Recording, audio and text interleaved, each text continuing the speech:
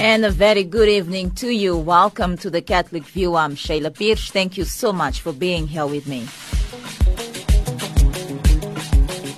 Coming up in today's broadcast of the Catholic View, we bring you our youth feature as we focus on the upcoming retreat for young adults in Rustenburg.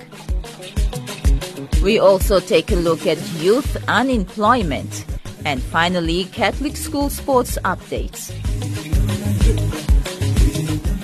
But for now, though, do stay tuned as Mahadi Buthelezi is on standby to bring you up to date with some of the stories that made headlines in Africa and beyond.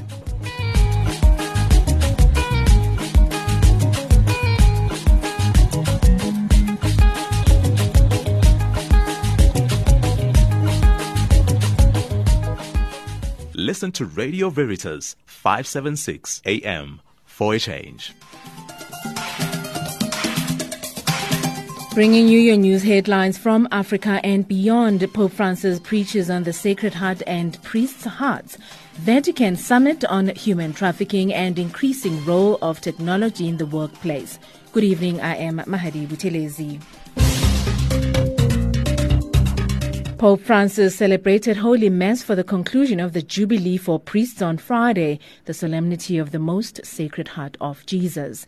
In his homily for the feast, the Holy Father reflected on two hearts, the heart of the Good Shepherd and the hearts of priests. The heart of the Good Shepherd is not only the heart that shows us mercy, but is itself mercy, the Pope said in his homily. He reminded priests that the heart of the Good Shepherd reaches out to us, above all, to those who are most distant. The contemplation of the Sacred Heart of Jesus, the heart of the Good Shepherd, is an invitation to priests to reflect on the question, where is my heart directed? Priestly ministry, the Pope said, is often caught up in plans, projects, and activities. But while this is necessary, the Holy Father invited priests to consider that the heart of Jesus is directed to two treasures, the Father and ourselves. Jesus' days, he said, were divided between prayer to the Father and encountering people. And like Jesus, the priest should have his heart turned towards God and towards his brothers and sisters. Pope Francis then offered 3 suggestions to help priests' hearts burn with the charity of the Good Shepherd. Seek out, include, and rejoice. Like the Good Shepherd who goes out to find lost sheep, priests must not only keep the doors open, but actively go out to find those who are lost. Priests, too, must be inclusive, welcoming everyone. No one, the Pope said, must be excluded from his heart, his prayer, or his smile. Finally, the joy of Jesus, the Good Shepherd, is not a joy for oneself alone, but a joy for others and with others, the true joy of love. And this is also the joy of the priest. The Holy Father concluded his homily by recalling the words of consecration, prayed each day by priests at the Mass. This is my body, which is given up for you. Pope Francis told the assembled priests, È il senso della nostra vita. This is the meaning of our life. With these words, in a real way, we can daily renew the promises we made at our priestly ordination. And he thanked them for saying yes to giving their lives in union with Jesus.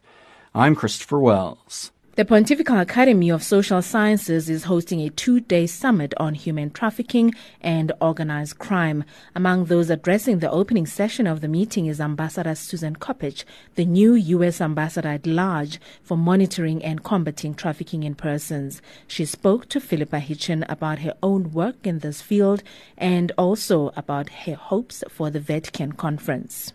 I don't think of it as dangerous. I look at it as helping the individuals that didn't have a voice. I used to stand next to young women. Those were predominantly the cases I worked on were young women in court as they spoke to a U.S. federal judge. And these were women who thought law enforcement would not believe them, who thought their families had abandoned them. And here they were telling a federal judge their story, and he would believe them. Where were most of these women coming from? What was their background? They were really from all over. Anybody that had vulnerabilities, and those could be runaways in the U.S. who had suffered abuse or neglect at home. They could be runaways who just didn't get along with their parents, and all of a sudden they don't have a place to sleep or a way to get food. And traffickers find these young people and exploit their vulnerabilities. There were also young women from Brazil, from Mexico, from Honduras and Guatemala. I had cases involving young women from Nigeria and India, so really all over the world. As you say, you've worked very individually with a lot of these girls. You've worked on cases where children as young as 12 were being forced into prostitution. How easy is it for a child who's been through that horrific experience to return to some kind of normal life again after that? Yeah, I was really impressed at how resilient young people are. Many of the victims that we worked with, it sometimes takes in the U.S. a year for a case to get to trial. The youngest girl, the one you mentioned, the 12-year-old, she had gone back to school and she had learned English. And she walked into court so proud of the progress that she had made and wanted to show her trafficker that the lies he had told her weren't true. He had told her she was worthless. He had told her she was fat. He had told her no one else would love her. And she walked into court able to show him that she was becoming a young adult, and it was very meaningful. On Sunday, June the 5th, Pope Francis will canonize the Polish priest Stanislaw of Jesus and Mary and the Swedish nun Maria Elizabeth Hasselblad in St. Peter's Square. The Blessed Stanislaus was the founder of the Marian Fathers and a prolific writer who urged the world to contemplate God's mercy and guidance. The Blessed Maria Elizabeth Hasselblad of Sweden was a nurse who converted to the Catholic Church and founded a new form of life of the Brigittines, known as the Brigittine Sisters. She continued to dedicate her life to ecumenism and the poorest. On to African news. Swaziland's King Mswati III is set to become the next chairman of the Southern African Development Community at the Regional Heads of State and Government Summit to be held in Swaziland's capital, Mbabane, in August. However, the kingdom's pro-democracy groups say the country's absolute monarch should not be allowed to lead the regional body. They argued the king's administration continuously violates the fundamental rights of citizens by preventing freedom of speech and association. President Pierre Nkurunziza has given armed gangs in Burundi 15 days to surrender to authorities and hand in their weapons or face unspecified action. Nkurunziza was speaking during a visit to Mogamba district in the southeast of the capital, Bujumbura, where more than 450 people were killed in early May. Tit-for-tat attacks between Nkurunziza's security forces and his opponents have escalated since April 2015, when he announced a disputed bid for a third term, where he won re-elections in July. Kenya's government has welcomed the report death of Dalia Dean, the Al-Shabaab militant who allegedly organized the massacre at Garissa University College in April 2015. In an interview with VOA in Nairobi, Kenyan spokesperson Eric Kiraite said the death will help heal the wounds left by the deadly assault. Mohammed Mohamud, better known as Dalia Dean, was believed to be the organizer of the gruesome attack in which Al-Shabaab gunmen killed 148 people, nearly all of them students. A $1 billion clean-up and restoration program in Nigeria was launched on Thursday, the UN Environment Program UNEP has confirmed. The environmental restoration is likely to be the world's most wide-ranging and long-term cleanup exercise ever undertaken. Nigeria currently has the world's 10th largest crude oil reserves and is the world's 13th largest producer of crude oil, according to the agency. Jocelyn Sambira reports. Oil was first reported in the Niger Delta in 1956, but oil exploration and production were suspended in the Ogoniland region in the 1990s due to public unrest. However, major oil pipelines still cross through the area, and oil spills continue to affect the region. A UNEP report in 2011 found severe and widespread contamination of soil and groundwater in Ogoniland. Drinking water has been contaminated and delta ecosystems such as mangroves have been devastated. Experts suggest it may take up to 25 years until ecosystems are fully restored. A later attack carried out by militants in the Somali capital of Mogadishu has been described as a despicable act by the UN Special Envoy for the country. At least 24 people were killed and dozens were injured when a suicide bomber detonated a car bomb in front of a popular hotel while militants stormed into the premises. 2 parliamentarians are among the dead as well as other prominent individuals. Killing civilians is an act of desperation, political instability, and moral bankruptcy, Michael Keating, the special representative for the Secretary General in Somalia, said. In a statement released on Thursday, he said that the militants may have intended the attack to be a show of strength, but that its effect is the opposite.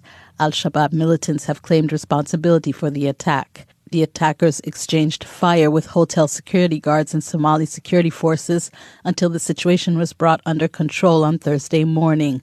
The incident occurred only days before the start of the Muslim holy month of Ramadan. Mr. Keating said the incident was a stark reminder of the ruthless tactics employed by violent extremists. Meanwhile, the country is preparing to hold elections in August this year. Meanwhile, Security Minister Abdirizak Omar Mohammed told VOA Somali Service that security forces have killed 3 of the gunmen during a shootout in the Ambassador Hotel on Thursday morning and rescued 57 hostages the attackers had held overnight. And finally, profound and rapid changes in the global work environment are generating optimism but also bring insecurity and fear. That is according to the Director General of the International Labour Organization, Guy Ryder, at the opening of the UN agency's annual session in Geneva. Delegates from around the world have gathered to discuss a range of work-related issues, including the increasing role of technology. Daniel Dickinson reports. Social justice is a key mandate of the ILO. The agency believes that what Guy Ryder describes as already unacceptable levels of inequality and polarization can be tackled by providing decent work to all people. And as governments around the world look at how best to create those decent jobs, the ILO chief told the 105th International Labour Conference in Geneva that it's important to understand the global context.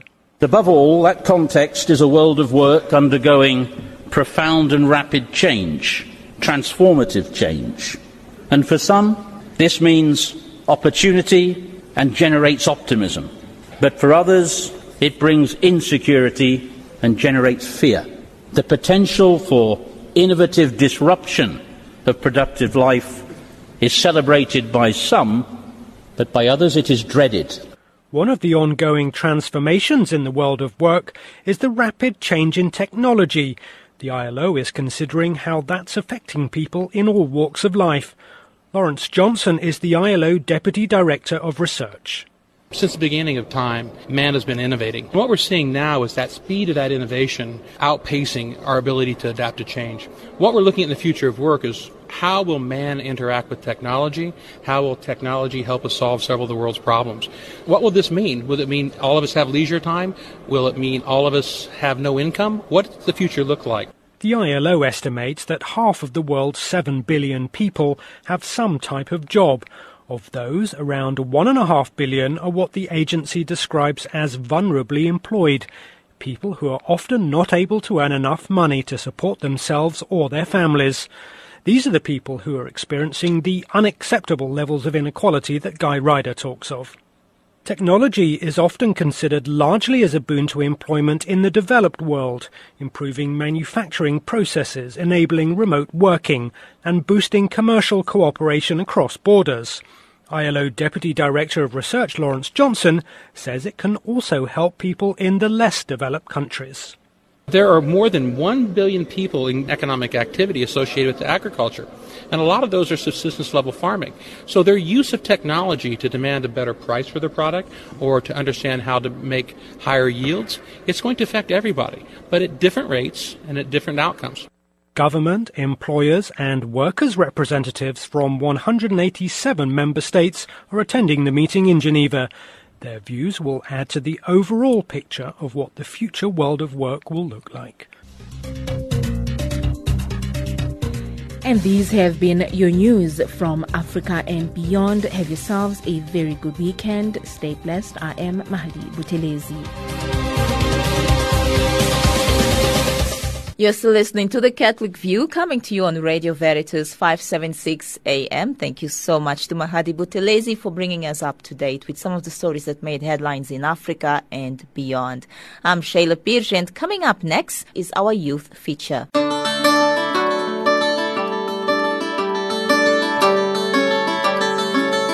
Welcome back to our youth feature. This evening we focus on the upcoming retreat for young adults in Rustenburg. We also take a look at youth unemployment, and then we bring you Catholic school sports updates.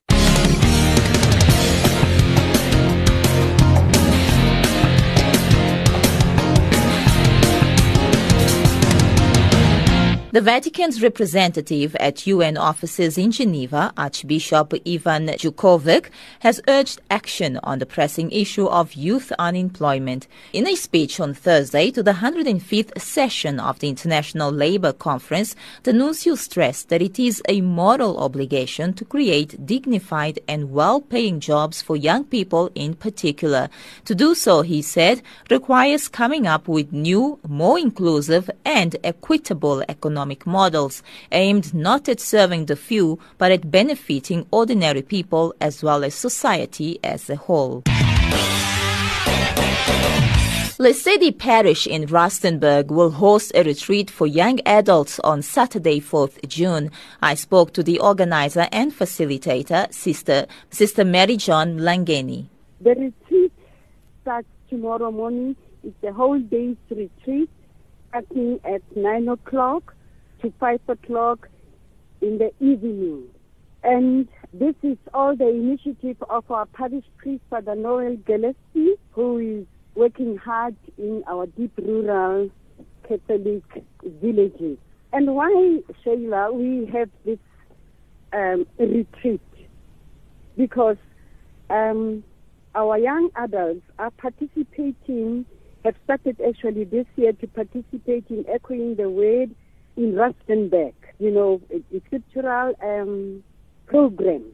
And they are attending in Rustenburg, Sally Park Convent School. And this retreat now, from this, they will be empowered to do peer evangelization. They need to deepen their spiritual life in this retreat. The Catholics living in remote villages cannot come to the big missions and ends where our parish priest, Father Noel Gillespie, an SMA priest, where he's staying. He is the man behind the progress of our deep rural Catholics, as I said, which are situated and need prophecy, closeness, and hope, so says Pope Francis. Now, because of all this, the Eucharist will be the center, as it is the pinnacle, the source and the summit of our faith. They will sit in silence to be fed by the Lord. You can't give what you don't have. As our young people now are exposed to so many things, we believe now there's this thing going around of blessings and blessings, which really is really degrading what we as Catholics believe, because blessings comes only from God, and nobody can take the place of God and seduce and rob the faith of our children by becoming blessers, whatever nonsense they're calling themselves. So really, these our young people, we hope that at the end of it all, of the day, they will be able to give, because you can't give, as I said, what you don't have. And we are what we eat. And if they eat of this body and blood of Christ, as we have just been going through all the feasts of the church, like the resurrection, the death and resurrection of Christ, where we all gathered together and they were participating since Christmas actually.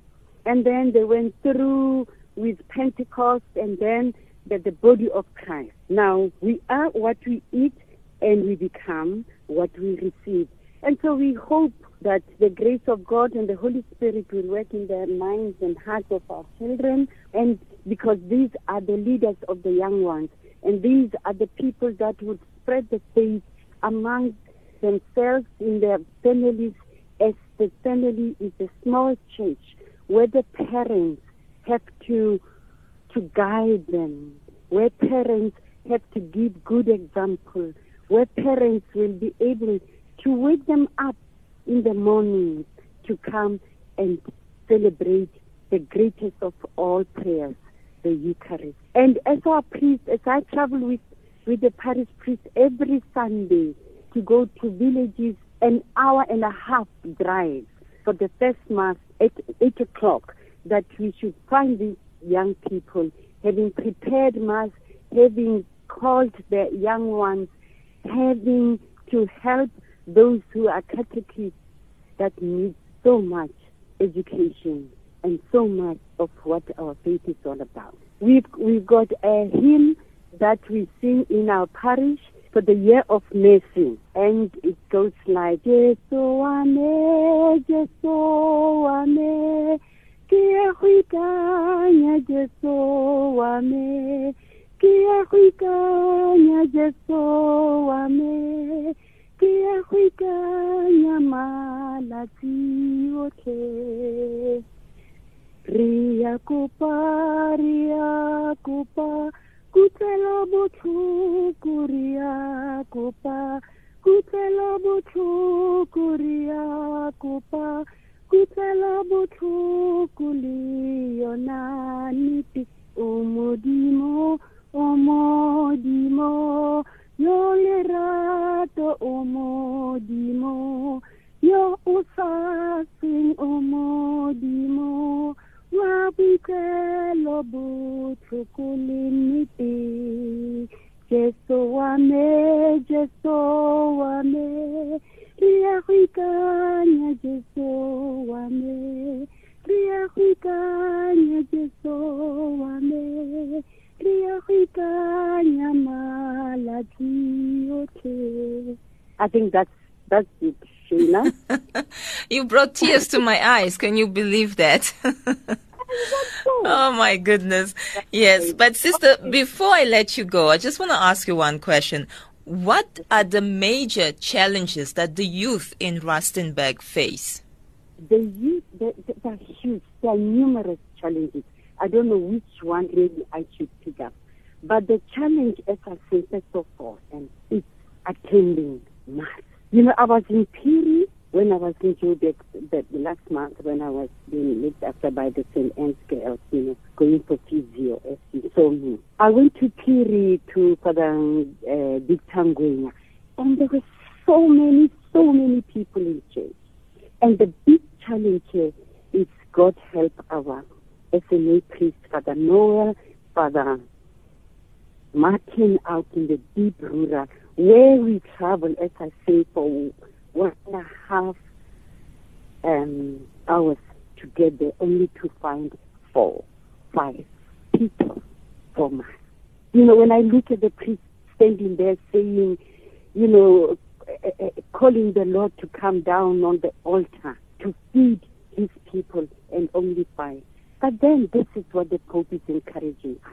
And this is the main challenge, that really you people, when you pray over there, should remember the priests that are working out in the bundles, as we call it. And that and the other challenge is that the peer group don't want to be going to do things. And what the priest and myself has just introduced is the movement of scouting and girl guiding, because then this is where the characters of the young children will be developed. And guiding and scouting, as you know, it's an international, non-denominational. As the Pope, I was listening to Veritas yesterday that the cricketers are going to England, meeting the Muslims and all that, you know, interdenominational people. And now that's what we want to do, because the greatest challenge here, as I can say, the people have lost hope. People went to Zionists and whatever churches just to belong, because we have no priest to go around and say daily Mass and live among the people. So we hope that these young people now doing scouting and girl guiding will be able to collect these children and help with the catechesis, because I'm struggling and with the priest to really train our catechists just to get the sacraments going. That's just what we are faced with. Even the sodalities now that we are celebrating the Feast of the Sacred Heart today, we just wonder how many of them, although they do try, thank God, to meet and pray, but they are not exposed. They don't know what is happening now in those urban areas where the state is just, Johannesburg has really given me hope. And I'm just hoping that one day I'll bring our young adults to come and see Veritas and go and attend Mass and see what the church is all about. On the 25th of May, Dominican Convent High School's marimba band performed at the United Nations Center in Pretoria as part of the United Nations Africa Day celebrations. The head of the UN's population agency, UNFPA, Dr. Esther Mwaya, spoke of the importance of women taking center stage in Africa and encouraged all Africans to accelerate consciousness, determination, and focus on eliminating poverty. Before the closing of the 6th Scholars World Congress in the Vatican, the Pope held a private meeting with 12 YouTubers from all over the globe and gave some rather off-the-cuff responses to their questions. The Pope's main goal is to help these influential social media wizards to utilize their influence on the internet to promote diversity and peace on a global level. These YouTubers, who also happen to be part of the rapidly growing millennial generation that participated, are from 10 countries and together totaling more than 27 million subscribers worldwide. Amongst the participants were young couple Matthew Patrick and his wife Stephanie Patrick. They are from the United States and were among the 12 present at the meeting. They both run the Game Theorists channel. Their goal is to educate their viewers with science, math and history, as well as relation to video games and movies. Their YouTube channel is home to a whopping 9.5 million subscribers and counting. Here is Teresa Patrick. To see the kind of reach it has and how many countries it's reaching and how many children from completely different social, economic, and religious backgrounds coming together in a place of, just understanding and welcoming was wonderful. During their conversation with the Pope, the YouTubers showed interest in the Pope's initiative by serving as positive role models to others on a diverse platform like YouTube. Here is Matthew Patrick. We learned how much influence that we as content creators can really have on our fan base. One video is reaching 1 to 3 million ears every single day. By talking with Scholas, by talking with Pope Francis about, sharing personal stories and having open and honest dialogue with large numbers of people and learning about their experiences and about their way of life, you're able to conquer so much misunderstanding in the world and so much hatred just based off of not being aware of how a different culture lives. Scholas Occurrentes is an organization founded in 2013 by the Pope to promote education and peace. The meeting proved to be a success as special interest issues and topics regarding immigrant rights, gender equality, freedom of expression, and greater respect for diversity were all discussed. Each YouTuber will share some parts of their conversation with the Pope on their channels. Time now for a brief look at Catholic school sports. On 1st June, the Dominican Convent High School netball teams headed to Sacred Heart to square off against the Queens of Inter-Catholic and some of the country's netball elite. The girls' hard training came through on the courts as each match was fiercely contested. The Dominican under-14 and under-19 teams emerged victorious, and the under-16 team drew after an epic defensive stand. Next up, Dominican Convent School faces St. Teresa's in Rosebank on Wednesday, the 8th of June. The Dominican Convent School also did quite well at the under-19 Inter-Catholic soccer tournament, with 1 victory and 2 draws. And then on Friday, the 10th of June, is the Foundation Phase Mini Netball League Festival at St. Dunstan's College. You've been listening to your Friday's edition of the Catholic View right here on Radio Veritas 576 AM. Catholic View, a program produced and presented by Sheila Pirsch for Radio Veritas. Should you wish to get in touch with me, feel free to email me, sheila@radioveritas.co.za. Until Tuesday at the same time, do have a blessed weekend. God bless you and ciao ciao. I'm Sheila Pirsch. Thank you so much for listening.